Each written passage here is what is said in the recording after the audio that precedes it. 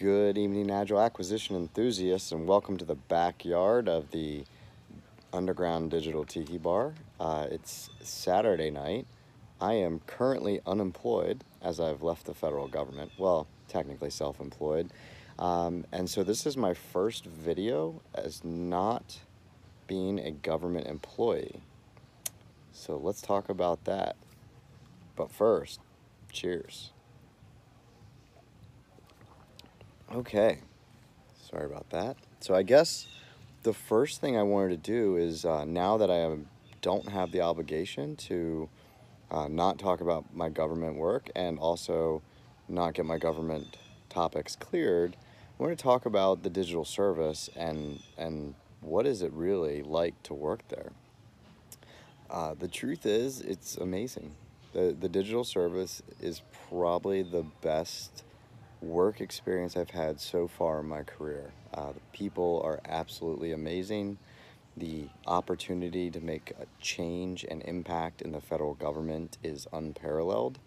And the ethos and methodologies are just really something that should be aspired by most government organizations. So, sorry if you thought I was going to bash it. To be honest, it's amazing, and leaving it was super hard. But as with everybody who joins the digital service, your time comes to leave. I was fortunate to be there for 4.5 years, which is considerably longer than most people get that opportunity, and I'm very grateful for that, and I'm grateful for all the people who made that possible. While I was at the digital service, I had the opportunity to implement a new travel system for the Department of Defense, or help implement. I had the opportunity to write a law, Section 874, I contributed to, of NDA 2018, thanks to the amazing staffers at HASC and SAS. They're unbelievably awesome. I've talked about them before. They're just the greatest advocates of innovation and change in the federal government. I've had the opportunity to submit some language for 2020. Hopefully it'll go through.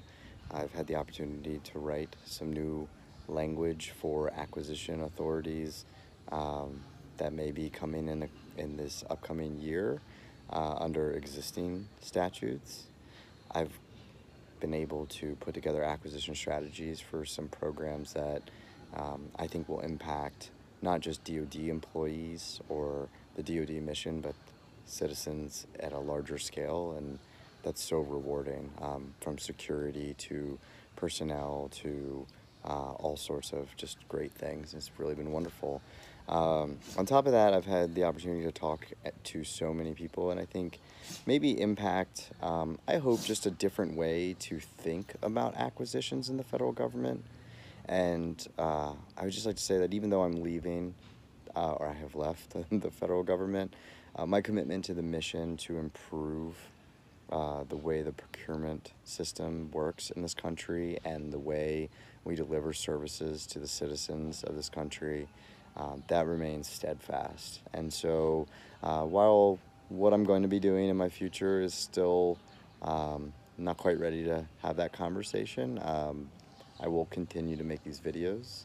I'll continue to be available to anyone who is interested in or committed to that same goal to have those conversations. I'm going to continue to give talks and work to make a difference in that space because it's incredibly important. It's the lever that moves everything else. And so I'm so excited to see how the new generation of the procurementati takes over the immediate helm of the digital service procurement responsibility.